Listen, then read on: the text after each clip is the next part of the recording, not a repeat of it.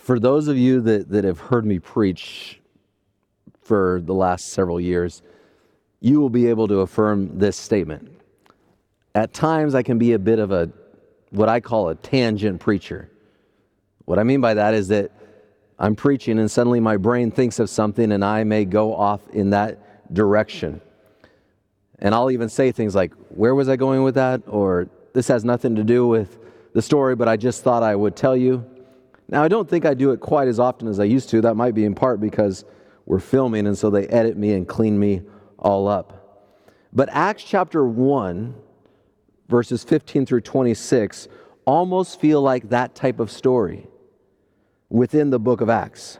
Luke shares a beautiful statement about the unity of prayer in Acts chapter 1, verse 14. They all join together constantly in prayer. And it seems like the natural response to that would be Acts chapter 2 and verse 1, which then says, and they were all joined together, and they were all together on the day of Pentecost. They were all united together on the day of Pentecost. A statement of prayer about unity of prayer, and then the result of that is being all together when the day of Pentecost came. And yet that's not where Luke takes the story. They were all joined together constantly in prayer, and then there is almost this story that seems like a side thought. I refer to it as a side thought because within this story, there are two new characters introduced to us. Two characters that we have never met in the Bible before. Joseph, called Barsabbas, or also known as Justus. Barsabbas means son of the Sabbath, so likely he was born on the Sabbath. And then another gentleman by the name of Matthias. And in the book of Acts, chapter 1, verse 15, it reads, in those days, Peter stood up among the believers, a group numbering about 120, and said, brothers and sisters, the scriptures had to be fulfilled in which the Holy Spirit spoke long ago through David concerning Judas, who served as guide for those who arrested Jesus. He was one of our number and shared in our ministry.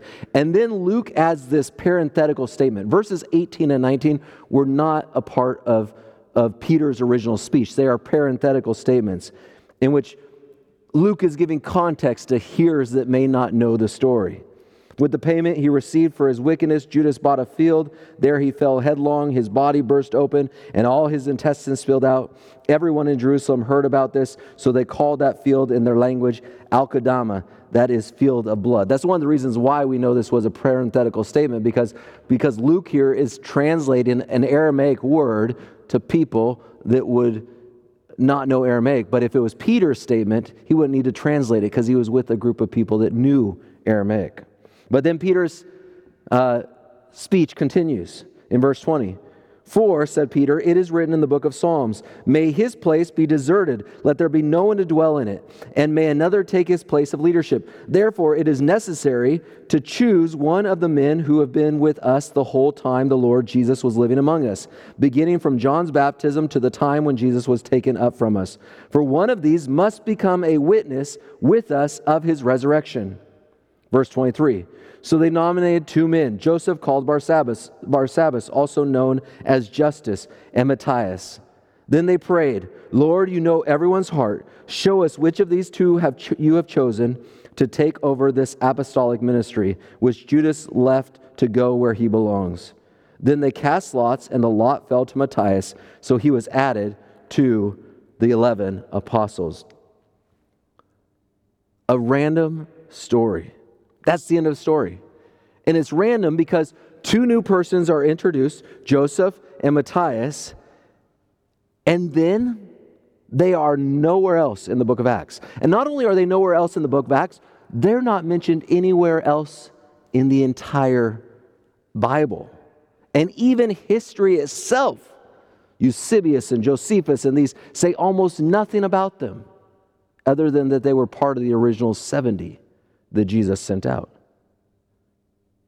This story, to me, feels like that story in the group. You've been there where there's a group of people talking and everyone is sharing a story that kind of builds off of someone else's story. There's the kind of the general narrative. You're talking about a subject and everyone's talking about it.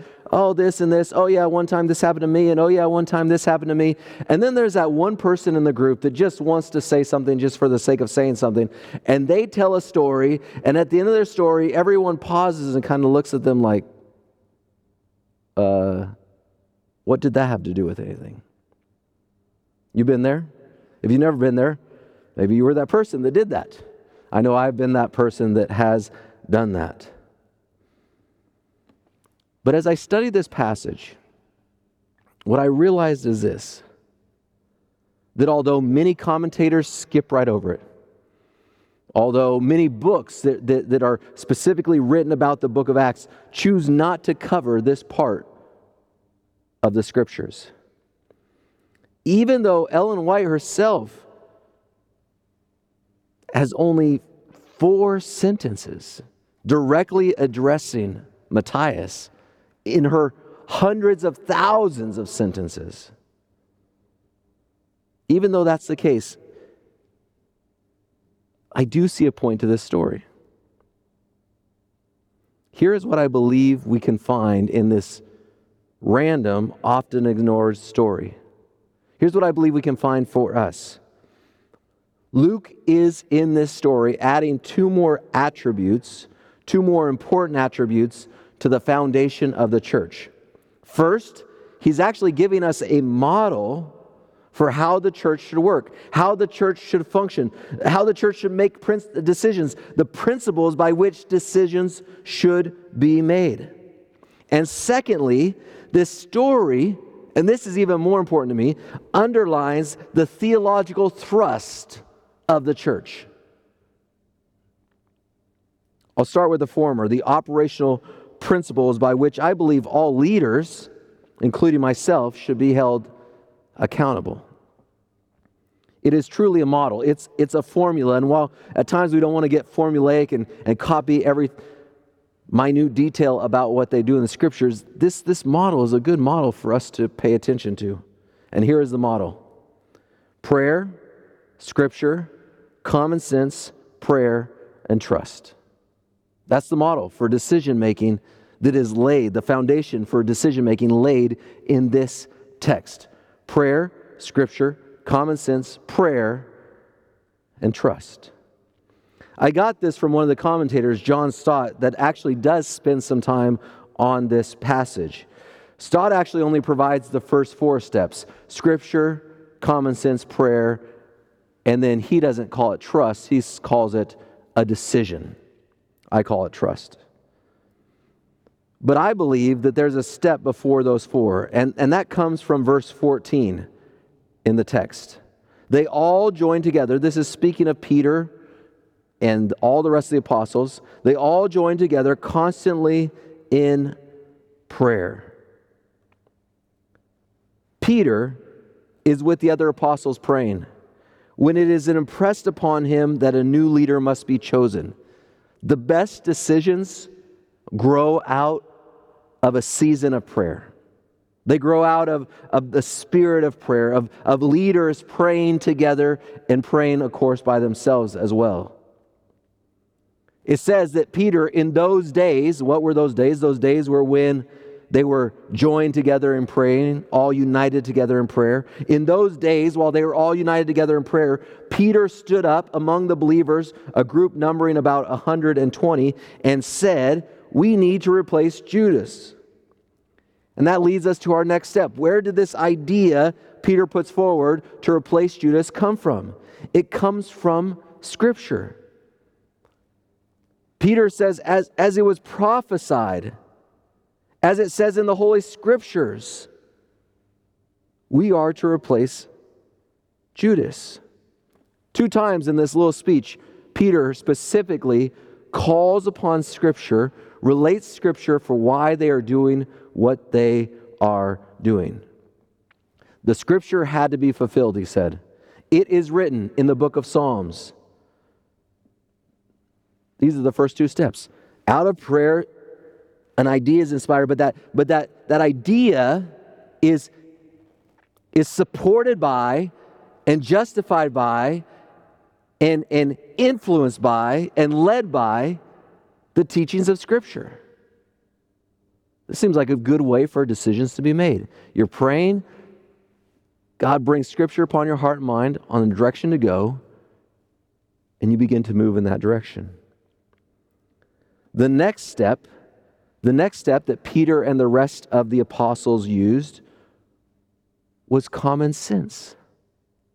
As John Stott writes, next they used their common sense that if Judas's substitute was to have the same apostolic ministry, he must also have the same qualifications, including an eyewitness experience of Jesus and a personal appointment by him. This sound deductive reasoning led to the nomination of Joseph and Matthias. Common sense. They looked at Scripture, and while the Scriptures didn't give them all clarity on exactly what to do, they applied the principles of Scripture. They used their common sense to apply the principles of Scripture within the context of their situation. Listen to this. Ellen G. White, writing about interpreting inspired writings. She was writing about how to understand and how to interpret inspired writings. She said this, God wants us all to have common sense, and He wants us to reason from common sense.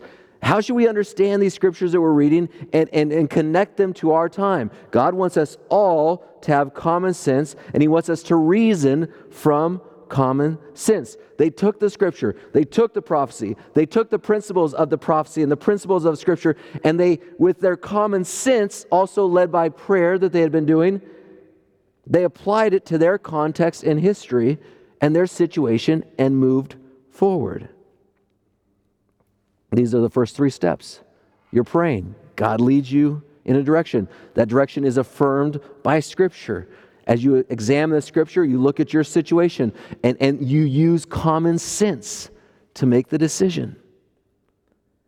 And then their fourth step, they went back to prayer. Then they prayed, Lord, you know everyone's heart. Show us which of these two you have chosen. By the way, I just love the word that they use there. We've translated it, you know everyone's heart, but they refer to Jesus in this passage as everybody's heart knower. That's what that word actually means, the kardiognostis, everybody's heart knower. Jesus, everybody's heart knower. Show us who you have chosen. They pray. Their prayer motivates Peter to stand up, to begin a course of action. That action is confirmed by Scripture. As they look at Scripture, they apply the principles of that Scripture to their situation with common sense. Then they go back and they pray again. Lord, we prayed. We've been led by Scripture. We've used our common sense. But once again, we're asking you, who knows all things, who knows our hearts, who knows the hearts of others, to lead us and to guide us. And then, the last step is trust. They cast lots, and they trust the decision that is made. Now we don't cast lots in this age, and we want to be mindful that we're not saying to follow the idea of casting lots. In fact, there seems to be no evidence that following this point in the church history that lots were the practice used anymore going forward in the Scriptures. In fact, the reason why people believe this is the case is because immediately following this, they received the power of the Holy Spirit. And now, through prayer, through the leading of Scripture, through the Holy Spirit guiding common sense, through further prayer, then they learn to trust the decision that is made, that the Holy Spirit has led and guided that decision. Has led and guided that decision. Folks, what if all of our decisions in church were made this way? Prayer. Is it affirmed by Scripture? Let's use our common sense. Let's pray again. And now let's trust that the Holy Spirit's been with us. How far would the church go without the politicking, without the struggling or striving for power, without the jealousies or thinking that we control the position or that we have to have it our way? We prayed. This has been led by Scripture, the principles of Scripture. Have we used common sense to apply that Scripture to our setting? Have we prayed again to ask God to show us our hearts and the hearts of everyone else? And then we trust that the Holy Spirit has led. This seems like a pretty foundational method for doing church and making church decisions. And it's right here in this passage found in the book of Acts chapter 1, verses 15 through 26. But that's only part of the foundation that is put forward in this passage. In fact, I would say that the next part to me is even more significant. It is something even more that I needed to hear myself. Because at the end of verse 22, there's a statement that is given that shows us the underlying theological drive of the church. What it was then, and I would say what it should be now, today. Let's look at Acts chapter 1, and I'm going to start actually in verse 21. Therefore, it is necessary to choose one, this is again Peter talking, one of the men who have been with us the whole time. The Lord Jesus was living among us. Verse 22, beginning from John's baptism to the time when Jesus was taken up from us, for one of these, listen to this, for one of these must become a witness with us of his resurrection. Of his resurrection. They must become a witness with us of the resurrection. The job description, the singular job description of the apostle in this passage is that they must be a witness of the resurrection. They must go forward to witness and to testify of the resurrection of Jesus Christ. This statement to me shows the theological foundation of the church. N.T. Wright wrote this about the resurrection. If you take away the resurrection, if you take it away from the Acts church, you are left with nothing. He writes, the resurrection defines the church from that day until this day. A church, including the Spencerville Church and the Seventh-day Adventist Church, is nothing without the emphasis on the resurrection. In fact, I would encourage you at some point in time to go back and read 1 Corinthians chapter 15 and see what Paul says about the resurrection and the importance of the resurrection for us as followers of Jesus Christ and for our future as believers in Christ. I'll summarize the important points out of Paul's writings right here. Without the resurrection, our preaching is in vain. In other words, what I'm doing right now, if there is no resurrection, then there is absolutely no power, no purpose behind what I'm saying. Secondly, without the resurrection, there is no forgiveness. No one has been granted forgiveness from their sins. That's what Paul writes, without the resurrection. Without the resurrection, those who have died believing in Christ have no hope. Without the resurrection, we who are alive and believe in Jesus, Paul says if there's no resurrection, we are to be pitied above all others. Why? Because that would just simply make us fools following a dead man. The resurrection is the singular truth that sets Christianity apart. The story reminds us through that simple job description, for one of these must become a witness with us of his resurrection, that the resurrection is the theological drive. It is the message of the church. Jesus is alive. The resurrection was of such significance then because the apostles and early church members were calling their neighbors. They were calling their coworkers. They were calling their family members. They were calling strangers to abandon everything to follow Jesus. Why should we follow Jesus? And they said, because he has overcome the grave. He is the only one.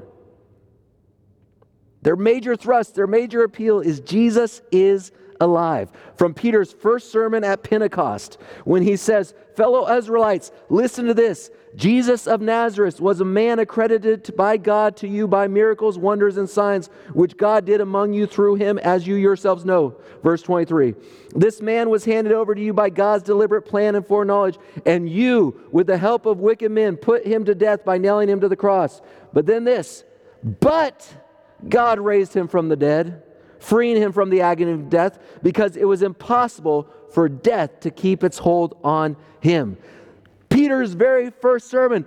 Why should you listen to us? Well, you saw his miracles. Well, you saw him die. But here's what you need to know. Jesus is alive. Go all the way to the very end of the book of Acts. As Paul is standing before King Agrippa. And King Agrippa is asking him basically, are you crazy? Why are you doing this? You're a Roman citizen. You don't have to be in this position. But Paul says, but God has helped me to this very day. So I stand here to testify to small and great alike. He's saying this, what I'm going to tell you is important to those who are seen as nothing in society and those who are seen as everything in society. I am saying nothing beyond what the prophets and Moses said would happen, that the Messiah would suffer and as the first to rise from the dead would bring the message of light to his own people and to the Gentiles. How is that message of light going to the Jews and to the Gentiles? Only because he's the first to overcome that eternal death, that sacrifice for sins. Peter, how can you know all these things? Jesus is alive. Paul, how do we know you're not crazy? Jesus is alive. And y'all, that should still be the battle cry of the church today. Jesus is alive. The early church said any leader that does not embrace this, that does not know this truth, that has not even witnessed this truth with their own eyes, cannot be our leader. We must have someone who's been there to the resurrection because they must be a witness to the resurrection of Jesus Christ. The church is either the movement which announces God's new creation, or it is just another irrelevant religious sect. Do you hear that, y'all? We are either the movement that announces the truth, that there is a new creation, that there is a new day, that there is a better day in Jesus Christ, or we are just another irrelevant religious sect. That is what it was at stake then, and honestly, folk, that is what is at stake now. The message of the church must still be, Jesus rose from the dead, so follow him and become a new creation in Jesus. This last year we have gone through a bruising election season. Don't worry, you're not going to actually hear anything partisan in what I'm about to say. But during election seasons, I don't know about you, but I'll speak for me, but I personally sometimes lose sight of what is most important. I become consumed with the ideas and the thoughts that I stand by. And I lose sight of what I must do. Proclaim that Jesus is alive. Think about this, y'all. As Christians, we are a group of people that believe that this earth will be made new at one point in time. We are a people that believe that individuals, that human beings, no matter who they are, no matter how great their sin are, no matter what political party they are a part of, that they can be made new in Jesus Christ. We are a group of people as believers in Jesus Christ that all the wrong in the world will eventually be made right. I think sometimes we think these things will more likely happen through voting or protests or political movements or political candidates or Supreme Court votes, religious liberty organizations, or new laws. I know that I forget sometimes what will actually change all things. But none of those things will bring about a new creation. None of those things will make a new life in Jesus Christ. None of those things will protect us from the wicked one and the beast in the last days. The only thing that can give us hope, the only reason for our hope, is Jesus is alive. The church said, this is our thing. We need someone who has this and this, because here's the one thing that this apostle must do. They must proclaim and witness to the resurrection, that Jesus is alive. And it was their testimony of a risen Savior. It was Peter's sermon of a risen Savior. It was Stephen's testimony of a risen Savior. It was Paul's testimony of a risen Savior. It was James's testimony of a risen Savior. It was Matthias's testimony of a risen Savior, even though we don't hear anything about it, that changed hearts and thus changed the world. The resurrection was the theological foundation then, and I would dare say, if it were today, just as much our theological foundation. Pastor, you need to be held to this accountability, to this truth. You must focus on preaching Jesus crucified and resurrected. Amen. I should be held accountable to that.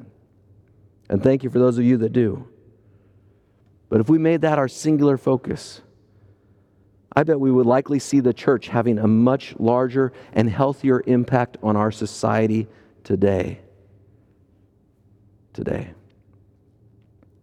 Brothers and sisters, this can feel like just a throwaway story. And like I said, many commentators toss it away.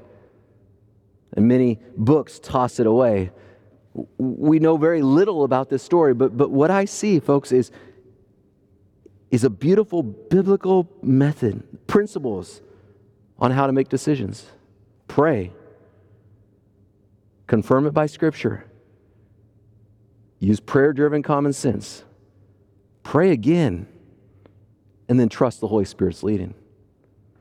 And even more than that, within this throwaway text, I see a job description for an apostle that we never hear of again, but a job description that still applies, should still apply to all of your leaders and all of us as believers to this very day. That Jesus is alive. What is the application for our lives? Very simply this. How are we making decisions personally? How are we making decisions as a community? Prayer, Scripture, common sense prayer, trust.